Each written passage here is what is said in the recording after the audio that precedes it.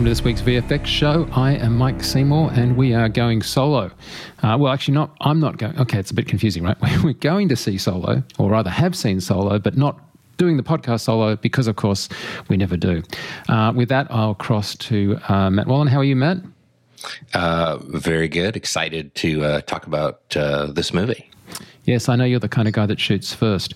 And Ty Rebin is also joining us. Ty, you haven't been on the show for a while, but welcome back. Thank you so much. I do believe it's been nearly 2 years. Well, we always like having you on. As you know, dear listeners, we normally have a sort of a fairly regular panel, but we like to have different people in from time to time, and certainly today is a great opportunity to do that. And we, obviously expect that we'll get, different people coming in different weeks as we move forward. But don't read anything into that. It's just how people's schedules are at the moment. Hey, Ty, where are you at the moment? I right now am in Midlothian, Virginia, which is a suburb of Richmond, Virginia, and I have been teaching for the last 5 years at Virginia Commonwealth University, and since last we spoke, I've become the chair of the Department of Communication Arts. This will be my second year in that role. So obviously, as you haven't been on for a little while, maybe just give like the 2-cent tour of your background prior to that, just so people know where you're coming from.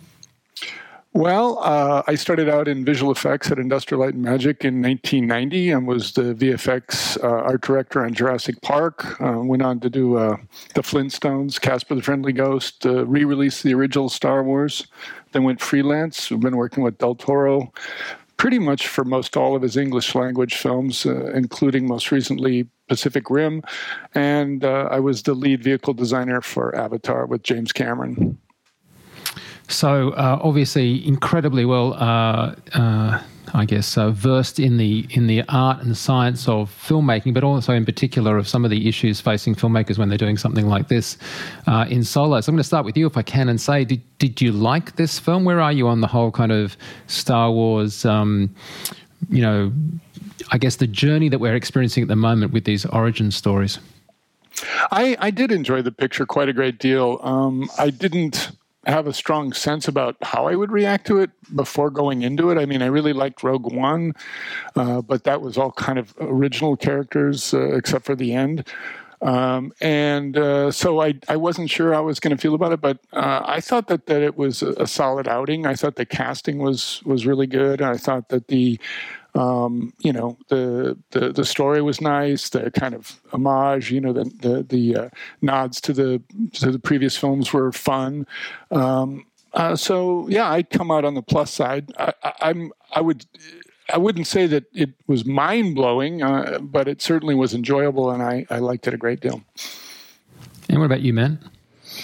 I think I would echo a lot of what Ty was saying. I think, one of the things I was thinking about when, what my response to the movie is sort of the continuing sort of evolution of Star Wars as a cultural phenomena and as a series of movies in particular in this sort of recent age. And, I wasn't like a really big fan of the Rian Johnson Last Jedi movie, and I feel like it's really impolitic somehow just to say you don't like that movie. But I feel like you have to qualify it with the fact that look, I don't have any problem with the diversity of the cast, and I don't have any problem with female leads and female stars. I think that's awesome. I'm totally into that part of it. I just thought it was clunky filmmaking and some poor sort of writing and storytelling. And I didn't feel like the characters cared about each other in any way. And so, in seeing this film, I actually did really like this movie. I thought it was really fun. For me, it was probably the closest of the new films to touch on, at least for me, what I feel like is the sort of the flavor and the essence of at least what Star Wars and those movies what those movies represented to me as a kid. It was really fun. I thought it was really fun. I thought I got a sense that the characters, had rich, complex, interesting relationships with one another that developed over the story. And, it was a space Western, and I thought it was cool. I thought, all the controversy surrounding, the firing of the initial or the parting ways of the Lucasfilm and the directors initially, and then bringing in Ron Howard. I was worried that this might be a disaster, and the sort of pre-release buzz was not super positive. But I actually thought it was. I think it's the best of the new movies for my money. I thought it was really great. Oh, that's interesting. I guess for me, I think it was a really well-made film, and I really like Ron Howard as a director, and I think the visual effects were terrific. I just don't like origin stories, and I know that about myself. Like when I'm watching the origin story, I kind of like, well, you're only going to backfill on stuff that I know. And like, even if I'm in a film and they have a flashback to how someone was talking to their father that influenced them growing up, I just don't enjoy it. I want to move the universe forward somehow in my head, and just getting backfill on why somebody has dice or why somebody has, a particular expression. It's kind of like, I don't know, it's a bit like, a bit almost like watching a making of. Like I find it interesting, but I don't find it to be compelling. Like, it's like, oh, well, that's how they did that. Okay, that's kind of interesting. Or, that's an alternate sort of storyline, in a DVD extra. I'm like, oh, that's kind of interesting. But it's not like I go, oh my God, that's awesome. So yeah, I was never going to go ape crazy on a solo origin story. And, you'd have to tape me down and staple my eyelids open to see another, like, for example, Spider-Man origin story, right? I'd just be like, no, anything but that. So, because it's kind of like you kind of know where they're going, and then there are like tons of in-jokes, which is good in some sense, but it's a bit like having yummy leftovers. Like it's it's like, oh great, this is in the fridge. Well, I really like this. It was great the other night, but it's never quite as good as when it was served originally. I don't know. Does any of that echo with you, Ty, or are you just really into origin stories? You know what? I guess I'm maybe not. I don't know that. I was listening to you discuss it, and I was thinking, I don't know that I have a strong feeling as a category. Like an origin story category is maybe something I haven't developed. That could just be that, to me, those stories they weren't so frequent until more recently, I guess. I mean, it seems like they can remake, Spider-Man every couple of years, Batman every couple of years, and I'm not really following those as closely. I'm not a big fan of that whole universe of comic books, so I guess I don't have a preloaded disposition for that. But when I was listening to you, I could say, like, yeah, that is sort of true. There wasn't anything particularly surprising that it was more fun to just see it revealed, I guess, in a visual form, more than it was, something that I didn't know. Like there was no reveal where I went, oh my God, he's really, Chewbacca's, uncle. There was nothing that really blew my mind like that. But it's almost like even if there was a reveal like that, it still has to normalize back to time with everything you already know, right? So it's only ever going to be, this is what's under the wrapping, not there's a whole new present here. Well, I guess I would like to feel like, if I look at Godfather 2, for example, when we follow, Don Corleone as a young man through Robert De Niro, I found that really compelling because he was an enigma in a way, in the first Godfather. Brando was sort of an enigma. So I think I could construct a narrative where, something was, it made me see the character in a new way, or it made me understand him in a new way. Can I say that I think The Godfather, I'm going to backpedal here. I totally love Godfather Part 2, but I would say that in the same way that I didn't have this origin story problem with Prometheus, is the same reason I didn't have it with Godfather, which is it went so far back that the origin was like a whole different story, whereas this, like Han isn't that much different in age here than he will be when I see him in episode 4 in New Hope. So it's not like, it's not like the original story with De Niro in Godfather Part 2 was like a whole different thing. It wasn't the 4 years leading up to the wedding in Godfather Part 1. You know what I mean? So I feel like that's I'm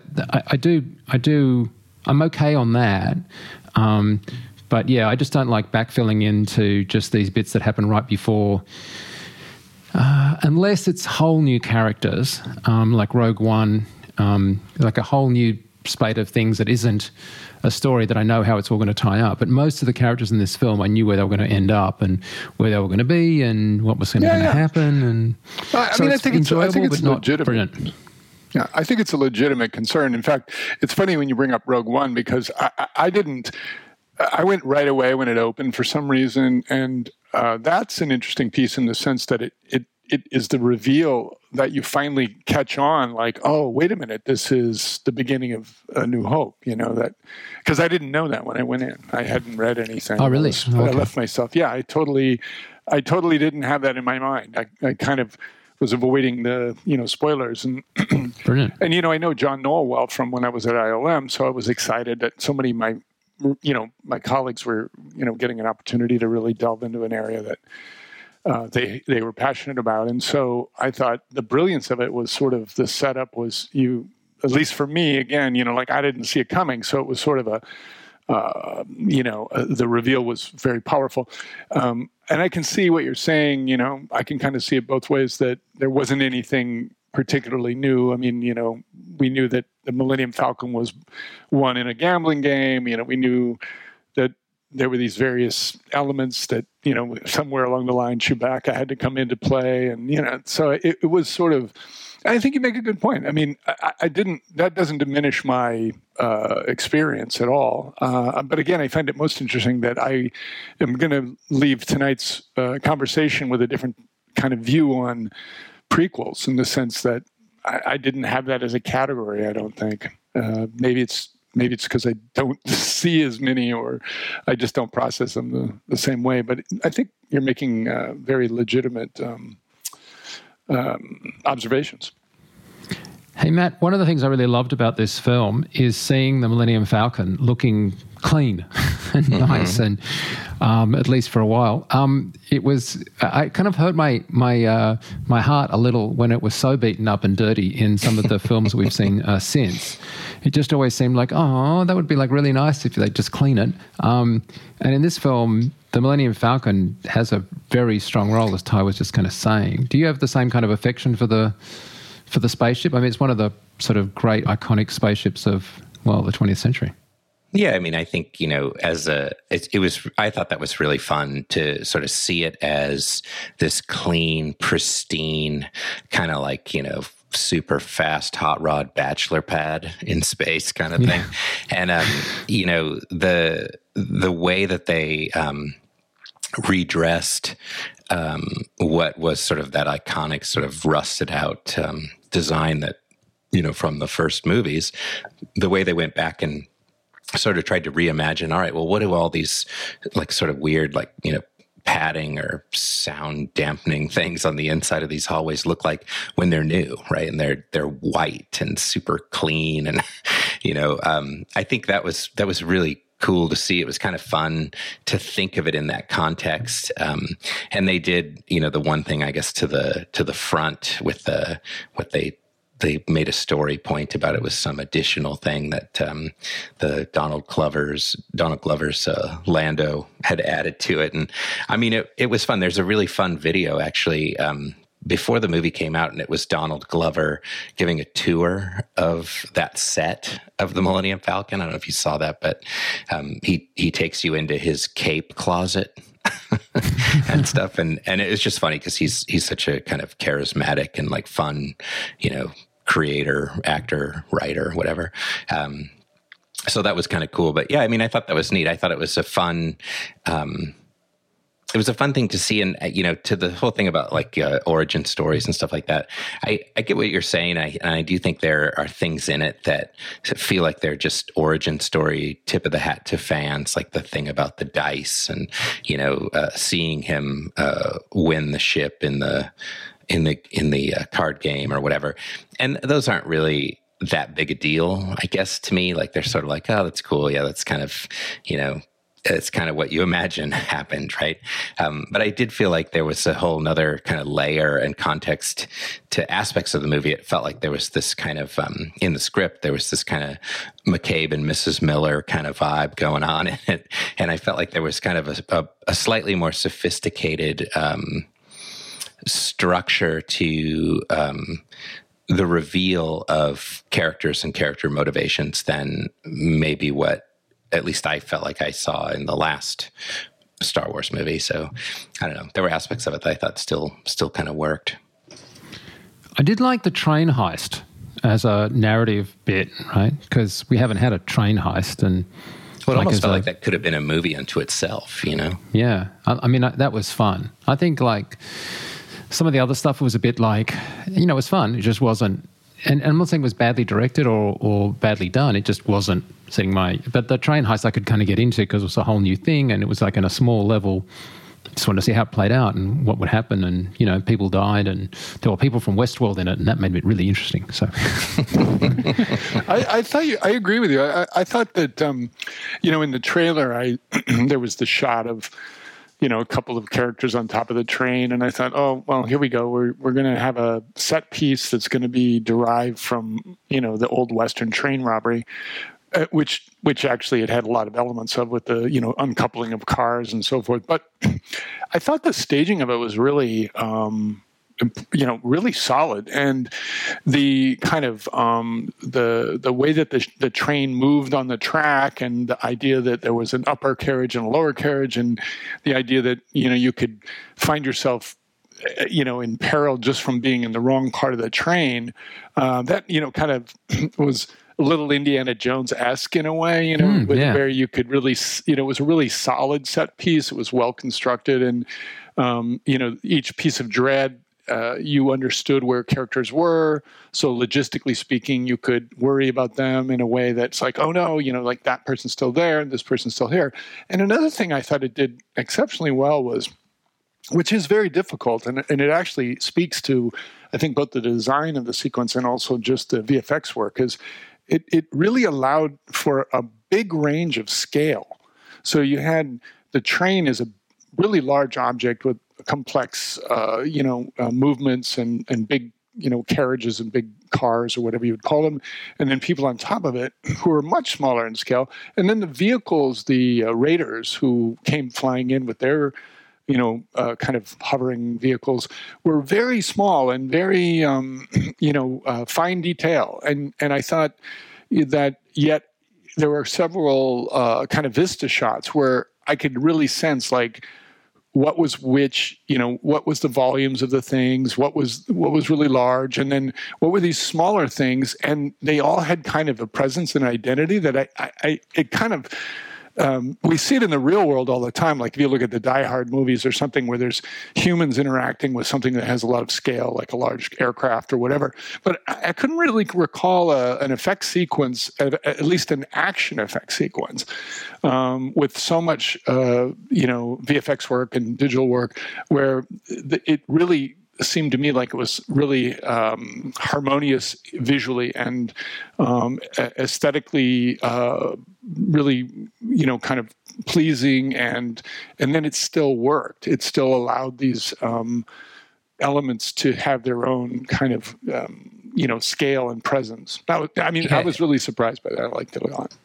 I think that's a really good point. I mean, and I think that is one of probably the really interesting things about that sequence too. And then, the environment and the landscape, also presents us with like a visual, sense of scale and place, and you're able to follow the narrative in the way that the sequence is constructed. Like I never felt lost in that sequence, which I think is an inherent danger when you have something that, is a huge, complex sort of set piece like that. But then the one thing that actually, as you were talking about it, Ty, that I was thinking of is I do feel like it did remind me a little bit of the first Mission Impossible movie, the Brian De Palma directed one, where they have that huge the Channel train sequence Except where they've got the a helicopter going into it was just so absurd was and ridiculous. so stupid. Yeah, but it did have that same kind of thing where it was like people on top of the train, and there was fighting on the train, and then there was like an additional vehicle, albeit an absurd one. But and that was sort of not totally digital. That was like it's funny you say that because I actually went to the Mad Max films, like the second Mad Max film, also when there's the train that's on the track and you've got a car coming at it from the other direction. He's on the front trying to get the pellets, which are really small, like the shotgun. And there's it's hanging there, and there's like drama at a micro level on this kind of like hand level scale. But then there's the trains coming in opposite directions. Now, obviously, it's another train, but it's not so much the train of it. It's the idea that you've got these sort of like big things and then tiny things happening. And you're right, you don't get that in the space sequences, do you? Because in the space sequences, you kind of cut from this macro view of a spaceship to this sort of interior personal level scale, and there's nothing in between, right? It's pretty rare that you'll come in at kind of a mid-scale on a spaceship shot. So you're either kind of full CG over here wide, and we're seeing how it's trying to escape from monster or planet or black hole, or we're inside and people are bouncing around and being knocked left and right and trying to fire guns and stuff. And you're right, that's a really interesting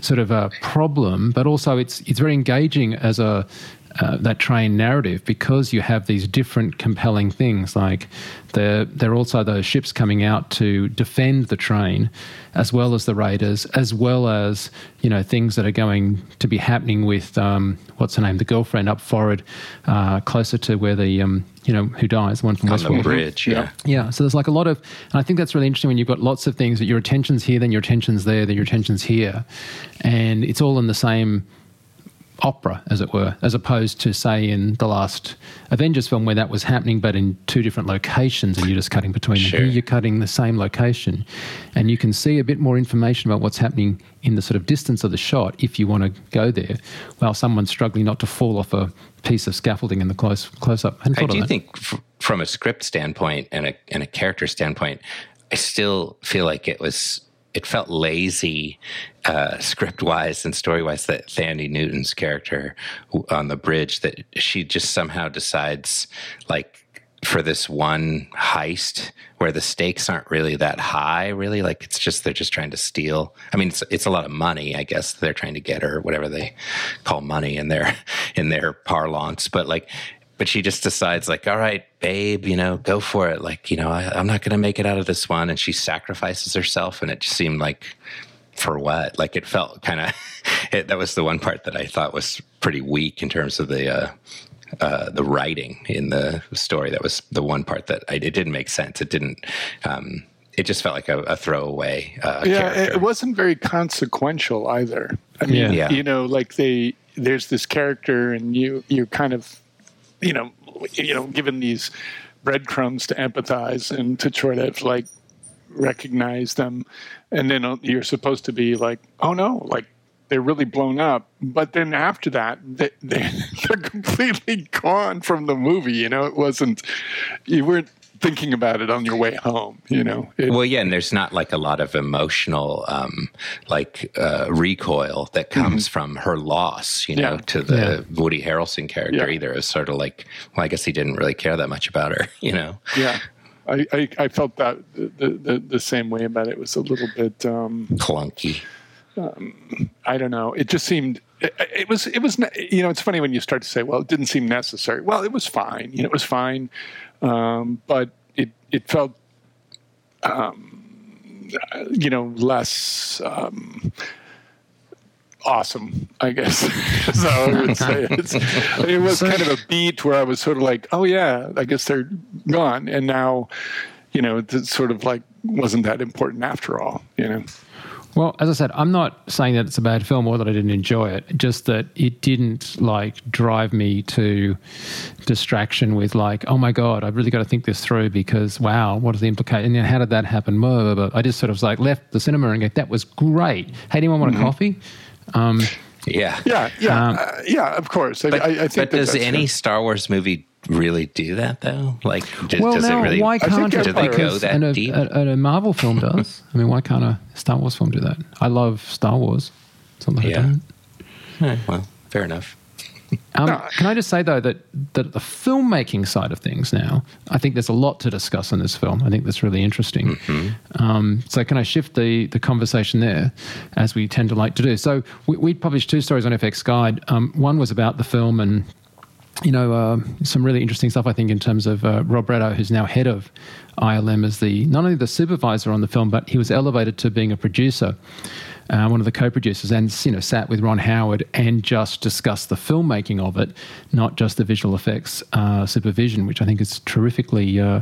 Rob's a hell of a nice guy, but it's also like a really great thing to have that happen for a supervisor. Full stop. Anyway, we had that story.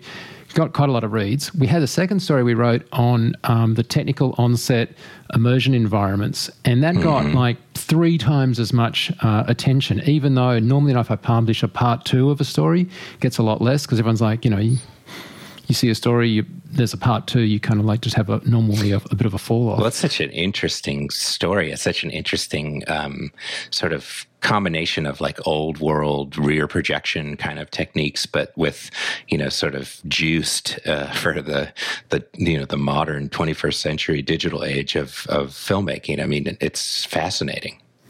Yeah, I thought it was really fascinating. This idea, if you haven't read the article, is that they produced a large number of visual effects shots, especially in the Millennium Falcon, but not just there, by not having green screen, but having projected imagery. And the 2 examples we use in that story is Millennium Falcon, obviously doing the famous Kessel Run and the second one is the sequence that... actually, they did also the speed eraser at the very beginning, like the chase to get to the to leave the planet in the speeder, but also on the Star Yacht. And on the Star Yacht, they actually kind of did this huge wraparound on the sound stages at Pinewood. The 2 are different mainly because in the second one, it's like everything out the window, which I'm going to reference. It was a lot like what happened on Oblivion when they're in the top apartment. Same people, by the way. And then they're in an apartment and they had the clouds outside. But we don't have the same kind of interactive lighting. It's not playing like a character. Whereas in the Millennium Falcon, they're in that kind of cockpit area and it's really playing around them as it is when they're driving the in the chase sequence. So I think that's kind of super interesting and also indicative of how projector technology has shifted so far that we can actually pull that off. So if I can ask you first, away from the story, did it seem like believable or quality, or did it seem like we had... Because in the old days, you could pick rear projection a million miles off and it was ghastly. Yeah. What do you think? I mean, I thought it was spectacular. I mean, I think the cockpit stuff, I know they did a little bit of that in Rogue One, and I thought all the cockpit stuff was great. All the interactive lighting when you cut from, sort of the classic shot, like from, anyway, the vantage point of the ship where you're looking sort of behind the actors' heads out the sort of World War II bomber window of the cockpit.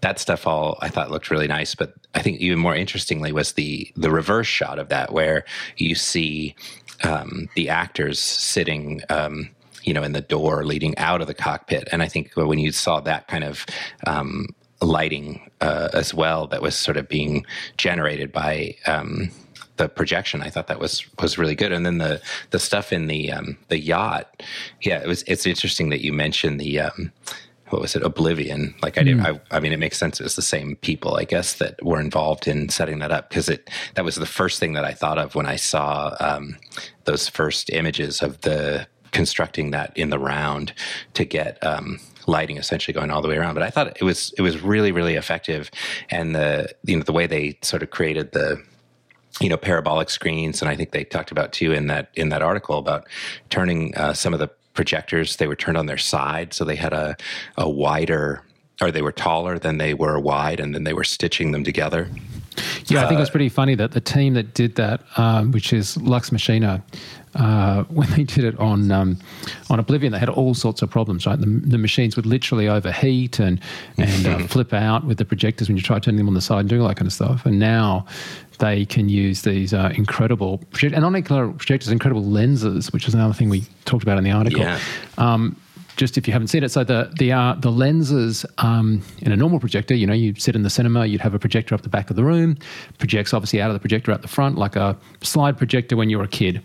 And I didn't think twice about it until we started talking, and there were the problem of the throws, because if you have this huge, massive 360 kind of cyc that goes around, then how do you get far enough back to have all your projectors then projecting on these screens? And the solution is to have these lenses that basically it projects out and up, and effectively the image sits behind the physical placement of the projector.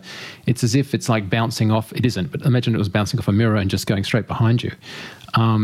But the way they get the throws is to sort of come at it from almost below where the projection needs to be. So it's very much not what you'd expect. You'd walk around at sort of the bottom of the screens, and that's where your projectors would be shooting up. And that saves about 60% of the distance that you'd otherwise need for a throw. So obviously advances in the projectors, advances in the lenses, and you get these terrific quality images. And I said, why didn't you do this with LEDs? Because I was thinking of gravity. And they were like, actually, the LEDs were too bright. They did use them for the cars, for the chase sequence. I'm going to call it cars, but they're speeders. Because they could move them very much to get the reflections in the windshield and the bonnet that didn't cover the actors and that kind of stuff. But generally speaking, the DOP liked to have wide open and the LEDs were too bright. And if you drop them in the fader sense, you get effectively less color space definition. So you get less than effectively an 8-bit. So they were better off projecting. But I had no idea these projectors had advanced this fast, this far. It didn't seem that long ago that we were looking at Oblivion. It kind of reminds me a little bit, although I think this is probably even, certainly newer technology and maybe more sophisticated in some ways with regards to the lensing. But I did a project, like a team taught class where it was a 360 video class, where we were kind of just playing around with 360 degree video and like what kind of stories could you tell. And we partnered with the Virginia Science Museum here, where they have a dome theater, and it's a Digistar system or something, projection, where I think there's 5 separate projectors, and they can rip the signal or the video in real time. They I guess they do a little pre-processing, and it rips that video apart and then it stitches it back together as it projects it on the dome. And one of the things that I did just anecdotally, like with students there, was they would be standing up in the back of this dome and they were watching some of the work that they had done be projected. And I was photographing the students in front of the dome, like with the projection behind them. And it had that same kind of look that some of these sort of behind the scenes photographs have. And it seems like it's kind of built, and it made me think like, oh, it'd be so cool. You could just build this huge dome and you could, project stuff on it, and you could use that as an environment. I mean, I think what they're doing is infinitely more, certainly more sophisticated in terms of the technique, but it just makes so much sense if it's, becomes economically viable and technically feasible, for a movie like this or something where you have a large windowed vista, to just think about doing it in that way, because it gives the actors, real things to play off of, and it arguably would reduce costs if you're not having to sort of deal with, green screens, comps, extractions, and replacements too. So, I mean, it just seems like a really, really cool development in terms of kind of this old school, new school way of capturing stuff in camera on set. Yeah, and Ty, I was thinking also, as Matt just touched on, it's good for the actors because you've got something to act to, not just a green screen, but also for the director, like being able to, in real time, just, because that's what they had, they had this playing in real time, and they could overlay on top of it, like, I want to, let's say it's a flash of a cannon or an explosion. I want a cannon now. They can just trigger that in real time off effectively like an iPad. That's really a different role now the director and the supervisor are having with the team than this idea of we'll post kind of sync this in with what sort of you've got to imagine going outside the window. Yeah, I mean, absolutely.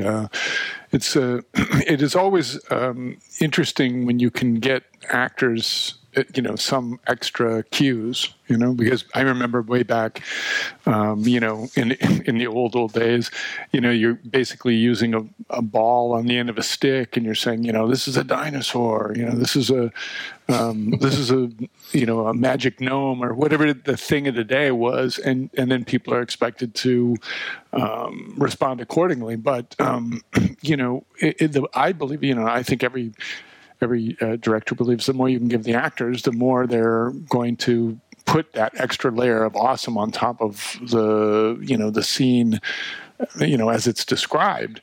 And so I know that, anything that makes the actor's experience of that moment more visceral and more real is only going to add to their ability to, as Matt said, be present or riff off of the things around them. So I think that it's interesting too, just talking about projectors and stuff, that everything is getting that way. Every technology that has to do with the creation of images, the use of any kind of like what we would call like hard technologies, lenses, like you were just mentioning, it's all improving so quickly that there's this idea I talk about with students which is referred to as Rip Van Winkle syndrome, which is that if you look away from a technology, by the time you look back at it, it's changed so much as to not necessarily be what you remembered. And I feel that constantly now. And I get it. I mean, I think everybody's read the same books I have, but, we're entering an era where if you don't pay attention, even for 6 months, the breakthroughs and the innovations are going to be so substantial that you'll go, wow, I didn't know that, I thought we were still doing it this way. And, I think that these are the beginnings of multiple conversations that we'll be having over the next several years that are going to be one mind blow after another. But it's very interesting that it goes back to me to 2001 Space Odyssey with the front projection and then Close Encounters. And then, again, it's just like this building. But now the technology is really so powerful that why not? Why not do it that way? Here's the really interesting thing. I was talking to Philip from Lux Machina for the story. Now, they used a bunch of tech that isn't actually what you sort of expect. And I was interested to, hear about that and the different sort of software tools that they're using, some of which I certainly haven't used. And I'll probably come back to that. But I was talking to him, and the funny thing is, he was on set. Now, I can't discuss where he was on set of, but he was on set of an event, and I sort of was, happy to talk to him, and he was like in rehearsals, and it transpired. Let's just say it's not like a secret, but in one sense it's not relevant, but it was like a big kind of like a music event type thing, or an award show, yeah? And so they're just in rehearsals, so it's not that stressful, as you know, when you're in rehearsals. Obviously, if you were live on the event, he'd never take the call. So they had a couple of days, and they were setting up projectors and doing stuff, and he was just on this call, and they kept on stopping and going on and stuff. And so at some point, we just drifted onto this project that he was on, because he kept on saying, hang on a second, I've just got to speak to the director, and he'd be on the thing, and he'd come back, hey, I'm back now. Anyway, so I was sort of curious, and he was like, oh yeah, well, you've got to understand, like, this Star Wars stuff isn't actually a big production for us, like compared to what we do with concerts and stuff we do with these some of the award shows. It's kind of a sort of average production. And I was kind of a bit gobsmacked, because I'm so used to the film industry kind of leading the way with like the super tech that no one's ever done before. And he was like, yeah, pretty easy. Nothing like that really pushed us, because it wasn't in that film world that he was talking about. Now, first time they did it on, obviously, that was 4 or 5 years ago on Oblivion. It was very new, but now it's actually super common, and they're doing it live for shows like a music awards show where you can't get a second take. So the fact that when it goes wrong on set, you can actually do another take is like a huge luxury. And it's interesting that that isn't even being driven by our industry. It's being driven by these live events, hence all these new technologies that are coming up that are live tech so that they can do this stuff. So it's not a matter Oh, sorry, Mike. No. I didn't mean to cut you off. I was just going to say I saw a couple of years ago. I remember seeing a video. I don't know. I'd have to dig around and see if I could find it. But it was a marketing event that was a live event somewhere. I believe it was in London, and it was under like a railroad bridge. And it was a live projection on some new car, and they had projected and mapped all these projections, so they were wrapping, and then sort of unwrapping in the projection perfectly on the contours of the vehicle, and it was sort of like, it was almost made it look like it was transforming, like the surface of the car was changing and shifting, and you could see it. You could see through it, and they revealed the engine underneath, and sort of parts of the structure below it. And I remember at the time watching that as a projection that involved a lot of computer graphics as well, and thinking like, well, that's it's cool. Like if you happened to be walking through that tunnel and you saw this thing, you'd be like, what the heck? Like, because it's just so unusual and such an interesting thing to do, but then to sort of think about that technology a few years ago, and then sort of the evolution of the things you're talking about, whether it's concerts or big corporate events or product reveals or whatever. I don't know. It is really, really interesting as a technique and as a technology for use in visual effects in movies, like the realm of possibilities. I think, that we see in this movie, it feels like we're really just sort of scratching the surface of things that could be done. Yeah, so they were using this disguise software, which used to be called D3. And the thing about D3, it was developed actually for a Massive Attack concert and then U2. And now it's used on tons of other things. I said in this article, like Katy Perry or something is the latest one. But the thing about it is, if you imagine that you've got a stage, first of all, the program shows you a stage, like a 3D stage. But then, of course, the projectors, as I just said, aren't somewhere sensible for a human perceptive system to work out that if I projected this incredibly warped image, it would look good. So you have, like, imagine a simple stage for a second, like just a natural stage you'd see at any cinema type, concert, nothing clever, just a blank kind of thing. And you've got projectors coming in from the sides. So on the software, you see the stage, you see literally where drum kits are, anything else, so that you can mask off areas you don't want it to go. And then let's say you've got two projectors coming left and right to have a very wide image. You get a hovering virtual projection in the middle of the cinema, so you yourself can see what it would be kind of like. And this virtualized projection is what you edit, you solve, and then it just solves that going out to the two side projectors, which do their weird projection lens stuff to make it look like it does. And not only that, but you can then view it from anywhere in the room. And so you've got this entire environment, but it's exactly the same software that you use to run it on the day. And it has timelines and overlays and multiple, like literally like a nonlinear editor. And so like all of this, I'm like, where did this all come from? And it's, of course, this concert stuff where, a concert tour for U2 is hundreds of millions of dollars. And of course they can afford to develop this kind of stuff. Did really you guys also say there's I'm not even sure if I think it's either just been released or it's about to be released. This small projector unit with a mapping software that you can buy like just for home, and it projects over whatever you want, and then you can give it whatever masks you want. I think you control it by your phone, and then the projector does all of this, like the math through the phone or your device, your iPad, does all the math so that it projects correctly. So literally in your house, you would set the projector down and say, oh, that, I don't know, soccer ball and that other trophy on the wall, I want those two to have projected images on it, and it'll do everything I just described. I won't virtualize and do all that other carry on, but for the one projector, it'll project them on so you could have a perfect mapping over the ball, masked off to not be anything else.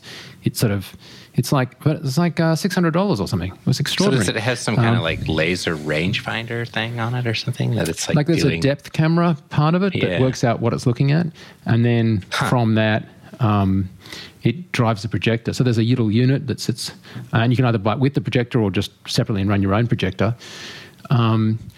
I have to look up if I can find the URL for it. I nearly bought one because I was so enthusiastic when I saw it. And then I thought, I actually got no use for this whatsoever. Like my wife would be really enthusiastic. I spent $800 projecting stuff around the room. Exactly. Yet, you know. Yeah. Yes. But but obviously if you're in a bar or something, it'd be awesome, right? Like you'd just be projecting behind the bar over the bottles and whatever else and masking away. I mean, I was like, if I could just think of a reason to justify this, I'd buy it. But so anyway, if it's at that end with a single projector and obviously at the high end with these mega systems, I mean, it's just a natural thing to see much more of this on set.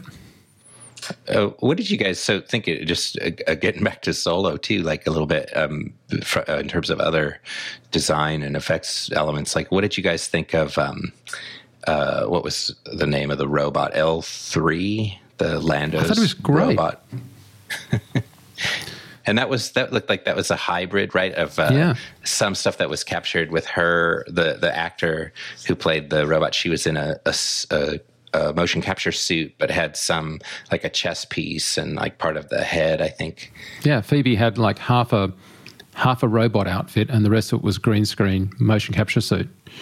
And they took out the motion capture parts, and wherever possible, kept her like let's give it as a helmet, like a bike helmet.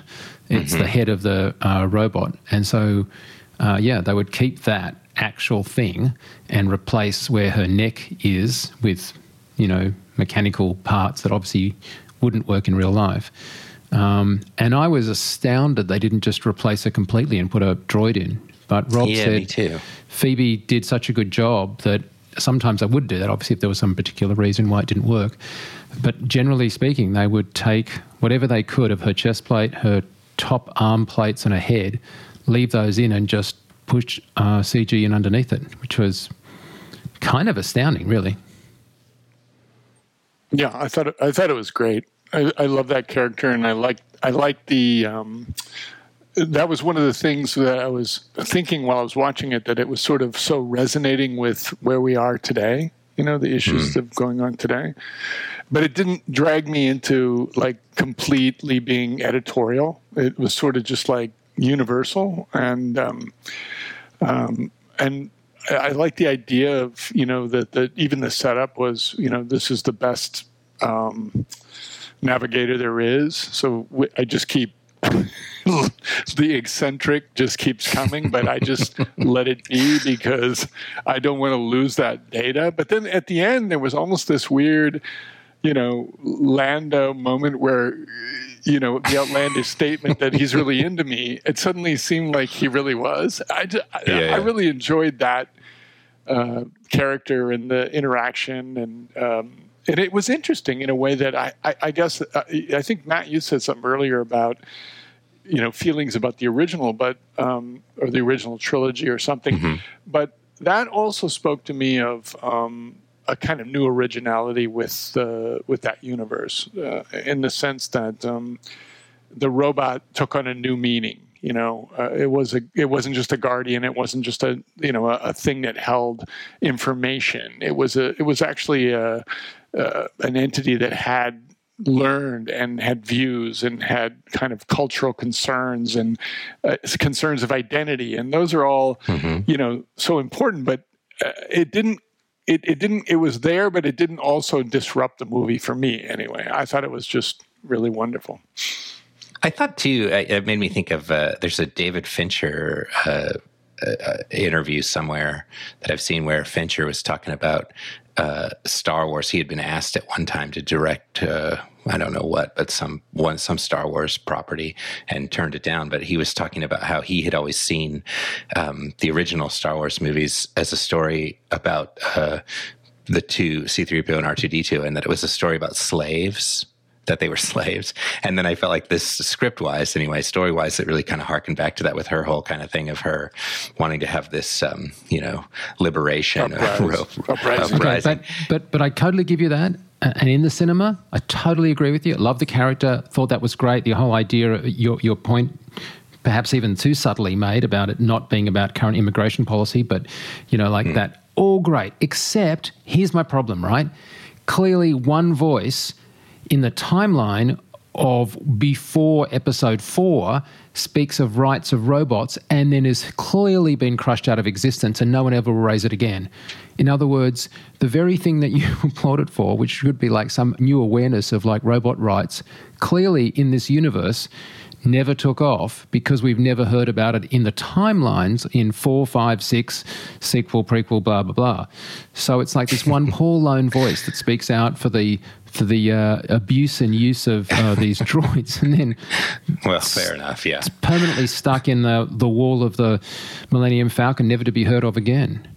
You know what I mean? Like that's the problem with these darn prequels. It's a great thing. Well, yeah, couldn't like that have been it's developed? sort of. It's to have everything be so canonical where it has to fit in and, you know, mix in with the shape. Maybe that's where the idea of non-origin stories, but like standalone stories that are maybe just tangential, that don't touch on, you know, the characters that we know, but yet develop new characters. Maybe that's where those could really have some unique and more interesting opportunities to explore some sort of just different territory. Well, I hear you, and Mike, I think you're making a good point. And I again, whenever I leave these shows, I always think about them for several days. But I guess here again, I think of that universe as very large, and I could see, you know, a whole planet run by robots in the Star Wars universe. That'd be super interesting, but you can't connect it to this. What was that? Well, how do you connect it to this? Because, like, we've seen so much Star Wars after this in the timeline, and no one has ever raised the issue of being bad about droids. Well, but it's only a lot in terms of it's sort of like it's a slice of a larger universe. Like we look at the human stories and we think, you know, the Egyptians or, you know, Napoleon or whatever, these huge epic things. But if you started to include the scope of like a universe, you know, galaxies, I mean, they could be whole sure. movies. No, I mean, obviously an infinite number of, you know, it doesn't. Okay, but here's my thing, right? In the TV show Rome, I don't know if you guys saw that on HBO. Oh, I love that show. I loved it too. And then this marvelous thing, and they had like a couple of guys who were grunts. Yeah. And you kind of saw the world a bit through their eyes as they kind of, almost like Forrest Gump, bumped into the significant events of ancient Rome. But you also got the perspective from the ruling class. And I just thought, oh, isn't that great? You've got this like duality of like what it was like to live as a grunt and also what it was like to live as an emperor, which is what, you know, the stories are normally about. It's like about. the Rosencrantz and Guildenstern or whatever. And of course, in this, like in the original Star Wars, I love that as well because the droids almost gave me that, right? It was like what it was like to witness the rebellion from the sidelines when you're not active. And if this film was not a prequel, I'd be really enthusiastic to see where this story would go. But now I feel like this story isn't going to go anywhere. I know it's not going to go anywhere because I've kind of seen the next couple of decades after this and it didn't go anywhere. Now, you're right. Of course, mathematically, it could be going on in some place I don't know about. But it doesn't feel like it is. Well, yeah, I know, but just take the Hollywood model. It's exactly correct. Like, what if you did a backstory about, you know, this new robot and its relationship? Oh no, you don't want to do a robots. prequel of this, do you? You don't want to do a backstory on L3. No, God, no. That's the point. You can do sideline stories. I mean, that's the whole of this whole universe making kind of saga is. It only becomes absurd or not logical when it exists and you can point at it. But until it exists and you can point at it, it could be almost anything. And I guess for me, I've always felt like we were only getting snapshots of this larger universe. And in fact, the reason I'm such a non-fan of the second set of trilogies or those prequels is because they ventured into a universe I don't care about. I don't care about this, you know, super political universe where trade wars and embargoes are going on, and I can't understand any of it. But it was there in that same Star Wars universe. It just happened to be less interesting to me. So, you know, I'm only saying that. Okay, but if we're at if you and I are in the writers' room, I'm like, don't do this film. Do this robot rebellion film. Do this whole, you know, like. Story about what happens throughout the droids and span 3 decades or 4 or 5 decades with droids seeing characters come and go. Like, that's a film I can get behind. And at the end of it, we're, sort of off into new territory.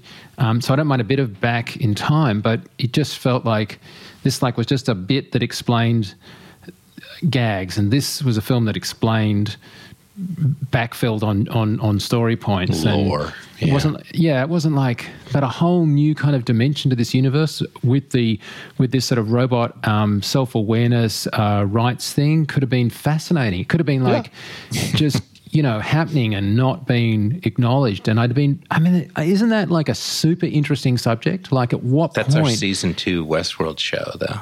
That's true. No, I hear what you're saying, and again, I think I'm not outwardly disagreeing with your perspective. What I'm doing is just sharing how my view is formed, and the little touchstones or hot buttons or however you want to describe the way you perceive these things. It makes me reflect on how I perceive them, and I guess to me, I always think, well, there might be another place where this is going on, or there might be another place where something larger is happening. And I always what's always funny to me is like all space operas, all of them, Star Trek, Star Wars, it doesn't matter. The galaxy is like nearly infinite.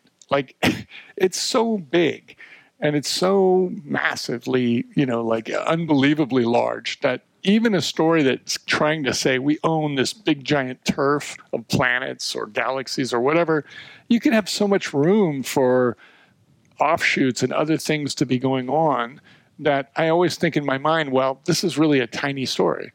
It kind of gets back to talking about scale in the very beginning with the train and the Raiders.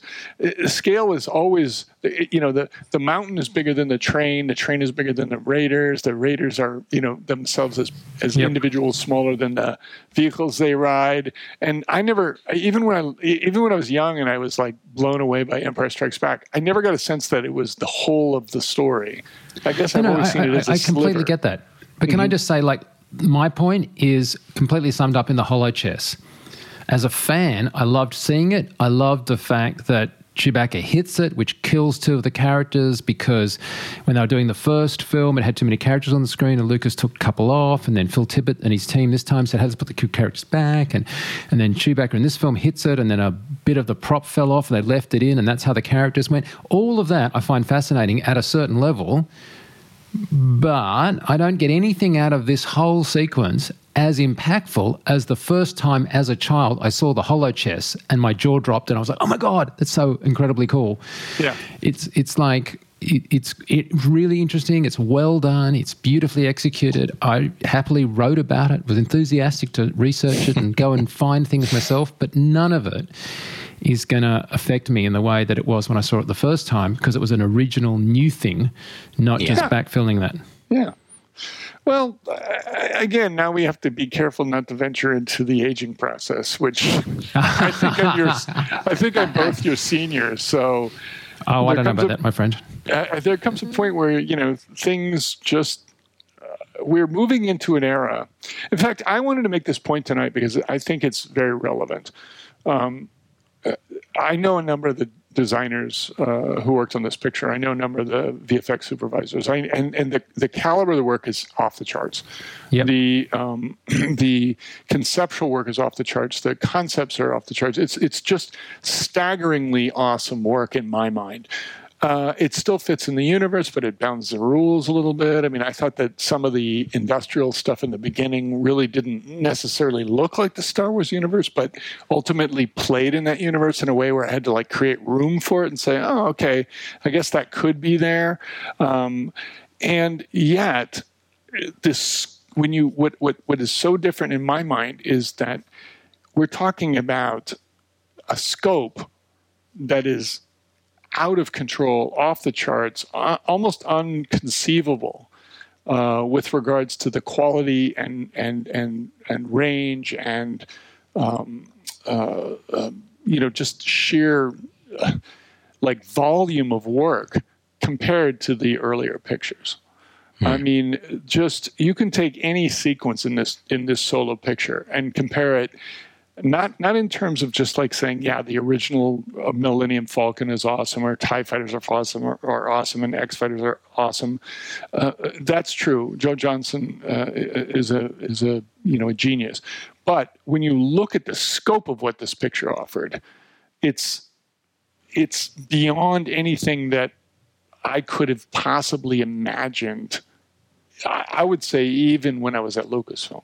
I mean, it would be one thing to say when I was, 17, but I remember working on the special edition of the New Hope, and we were adding a couple of things. Like we were adding, expanding Mos Eisley, and we're adding the Rontos and some speeder bikes that flowed the swoop bikes and stuff like that. But this movie was like massively, it's hard for me to actually, the number of artists, the number of shots, the number of sequences, and we haven't even talked about the weird tentacle monster that gets sucked into that crazy, vortex thing. And so even getting back to the projector conversation, like these movies are on a scale that I never thought I'd witness in my life. I mean, I really can say that without hesitation. They're just so out of control and massive. I mean, I totally agree with you. And I also say that some of this stuff is really showing the fact that, like, Rob came from Sony and went into the X-Lab stuff. And so he did a lot of this interactive live stuff. And so clearly that's influenced some of the techniques we've been talking about. But notwithstanding that, like, and the fact that ILM has such a great R&D and development team, I totally agree with you, right? Like, I can't even begin to understand how you'd go about producing some of the environments, yet alone the characters, at this scale and with this level of detail. But I still feel like, as awesome as all of that is, and I take nothing away from it, I just would have liked that canon of creative genius aimed into the future, not into backfilling the past. But I'll leave it alone now. I promise. Matt, can you talk about that opening stuff, especially the World War I trench look? Because I think that's what Ty was just alluding to, which is this. It kind of it was the grunt down in the ground, and I kind of got excited by that for a second. Very different look, very dark. The whole film really than what we've seen before. What do you think about that? Yeah, I mean, I thought that was actually a really interesting sequence, and something that, at least in the lore, like that's something I didn't know, I guess, would be that, Han Solo was a conscripted, soldier, or I don't know if he was conscripted or if he enlisted. I don't know if that was clear, but, and that he was fighting in some kind of, outland style battle with, I guess, like with the Imperial forces or something. But I thought, the whole aesthetic and look of that, sequence was really great. It was a lot of like grays and deep blues and whatnot. It felt like it was happening, either at night or at dusk. And there was a huge amount of smoke and debris in the air. There were some of those two-legged scout walkers maneuvering through that space and environment. And it felt like it was reminiscent a little bit of some of the stuff in Rogue One, I think. The battles, whether it was Scarif or so I can't remember what the other one was now, but just that sort of Saving Private Ryan kind of experience, although it was injected with a certain kind of levity and humor that I think is sort of part and parcel for what and who this character, that we're sort of, trying to, sort of understand how he becomes the person we know. Like, it's sort of, he's got this kind of sardonic, sarcastic, tongue-in-cheek kind of, and a cocky persona, right? Yeah. But no, I mean, I thought sequence-wise, like the design of the sequence and the aesthetics and the visual effects, the way it was, what's the DP's name? Jason would immediately, what was it? Bradford Young, is that his name? I'm going to get it in a second, because we talked about wanting to have the light levels down, and I can't. It was Bradford Young. You're right, absolutely. Yeah, I mean, I just think from a cinematography standpoint, like that sequence too, it's really cool looking. It almost like it touches into an area that it made me think of. The Blade Runner 2049 almost. Oh, really? Like because I was thinking that in the trenches stuff to me almost because it was comical and he felt out of place. It felt to me like The Edge of Tomorrow when Tom Cruise at the beginning of that film is kind of attacking the aliens and is clearly like a grunt on the ground that doesn't seem to know which way is up. Though it was even darker and muddier than we saw in Edge of Tomorrow. But by the way, I do like that film a lot and find it way underrated. So I think they're even making a sequel. But anyway, I digress. But yes, the thing about the gritty, dark thing is kind of interesting, isn't it? Because there was like these really clean snow sequences and these really clean kind of deserty sequences. And yet in my mind walking out, I had that it was a dark film. I don't know why I think that. Did you guys have the impression it was kind of a dark and gritty version? Well, I think it was definitely moving that Star Wars universe into a kind of industrial, more. It's funny when you go through the Death Star in so many of the sequences in the earlier pictures, you see pipes and you see, big girders and construction, and I guess you could kind of say that's industrial because it's industrial construction, right? But you didn't see people in there. You just saw ships flying through, art-directed caves or art-directed tunnels.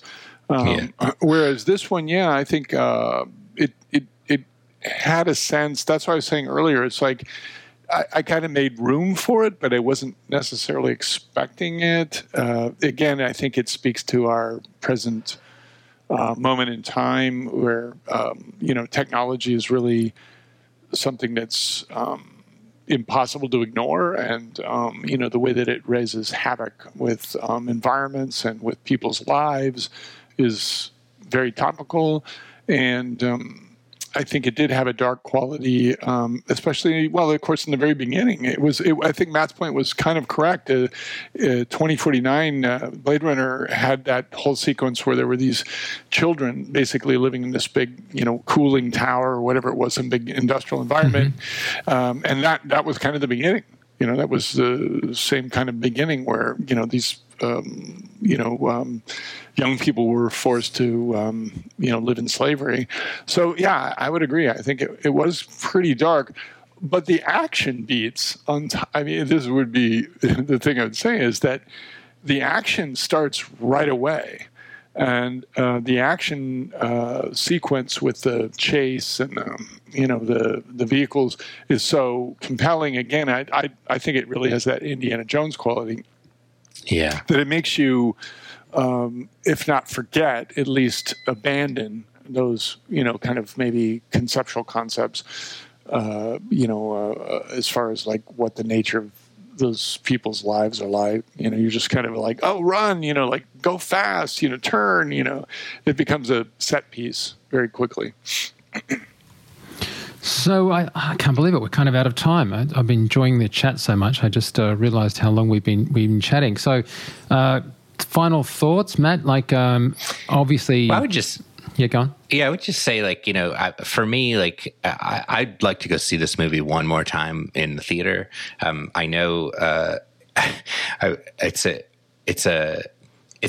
one of the Star Wars movies for me that I think is made me feel like a kid watching a movie, I guess, more than, like someone trying to analyze the sophisticated machinations of the Jedi Order and I didn't feel like I had to invest that much in it. I could sort of just enjoy it and have fun.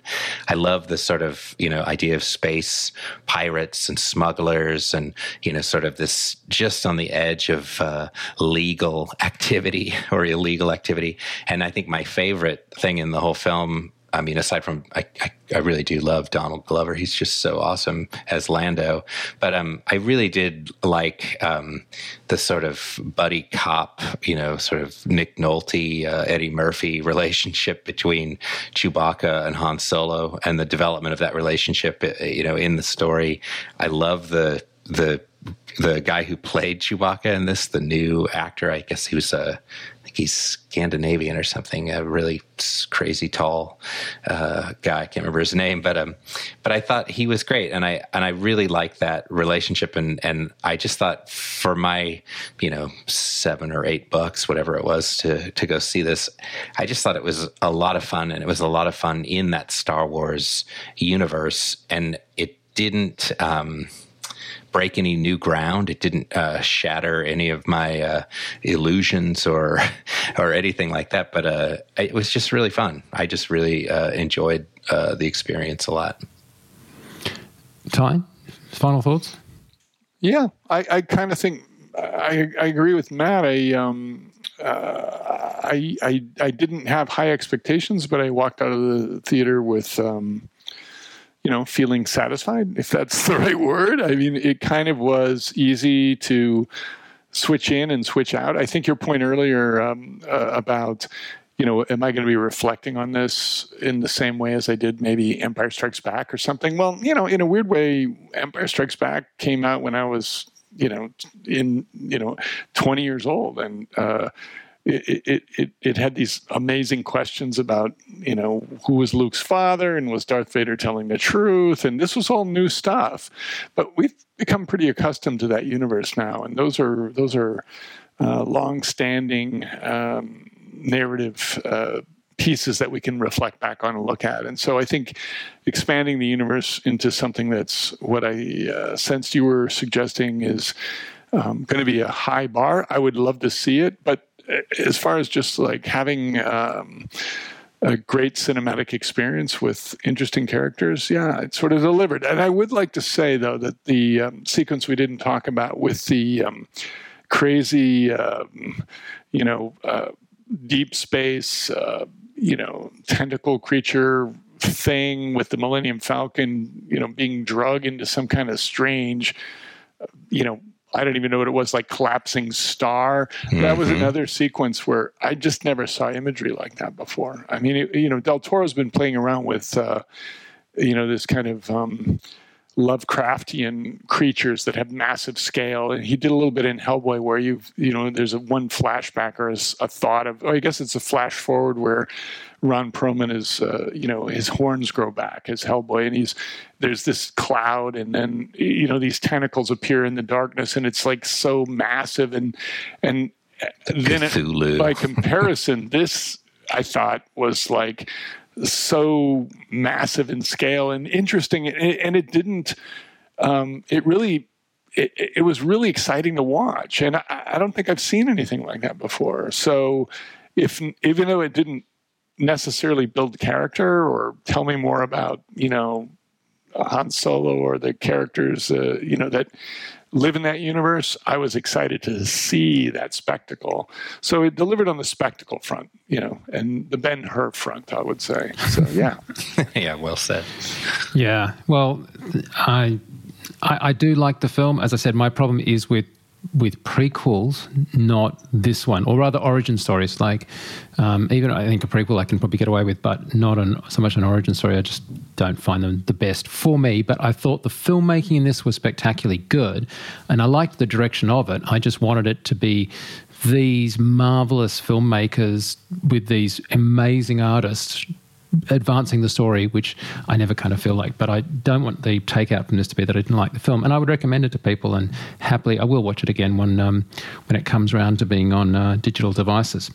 Well, that's it for this week. Ty, so glad to have you back on the show. It's a pleasure. I've missed it a great deal, and I've been busy, but I look forward to maybe reestablishing myself with this awesome undertaking.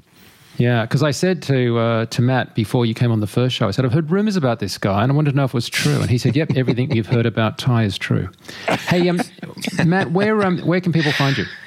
Well, you can always find me at my website, mattwallen.com, on Twitter at mattwallen.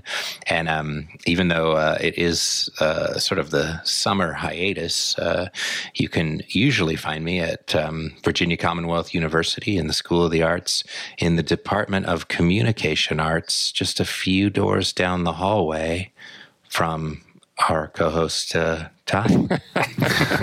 And Ty, where can people find you, connect? And is there anywhere they can see any of your work? You got a personal website or anything?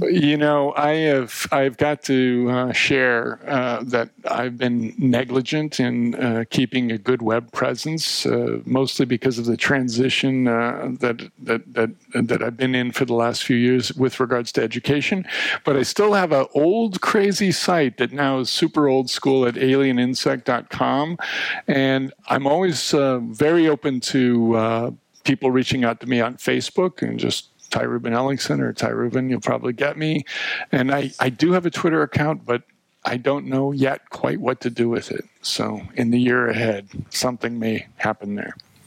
Okay, cool. Well, obviously you can find me over at FX Guide, where I do like to keep up to date and do quite obsessively post, and on Twitter as Mike Seymour. And thanks to people that turned up yesterday to see our live Mike event at Vivid in Sydney, which is kind of Sydney's South by Southwest kind of in a way.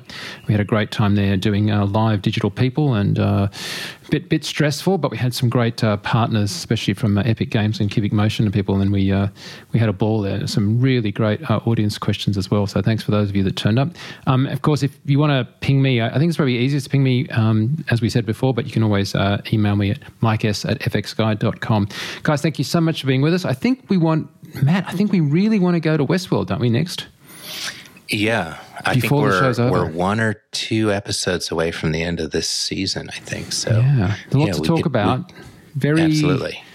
Very much a series, I feel like, for fans, and has been criticized as such, because if you don't know what's going on and you start trying to watch it, you'll have no idea what's going on. Having said that, I've been, sort of sipping at the fountain of gorgeousness in their weekly doling out of new and complicated things to think about. So I can't wait to talk about that. So, Ty, have you watched Westworld? Indeed, we are well on the Westworld trail here. Well, maybe you'll join us for that one. That's coming up. If you've got any other episodes you guys would like to hear, ping us. There's a lot of movies obviously coming out with Jurassic, and got even Incredibles 2, which is looking like it's going to be a huge hit. So just ping us if you want to see some stuff and hear about some stuff, and we'll catch you next time. Thanks so much, guys. See ya. If you have any questions or comments, please email us at vfx@fxguide.com. Copyright FX Guide, LLC.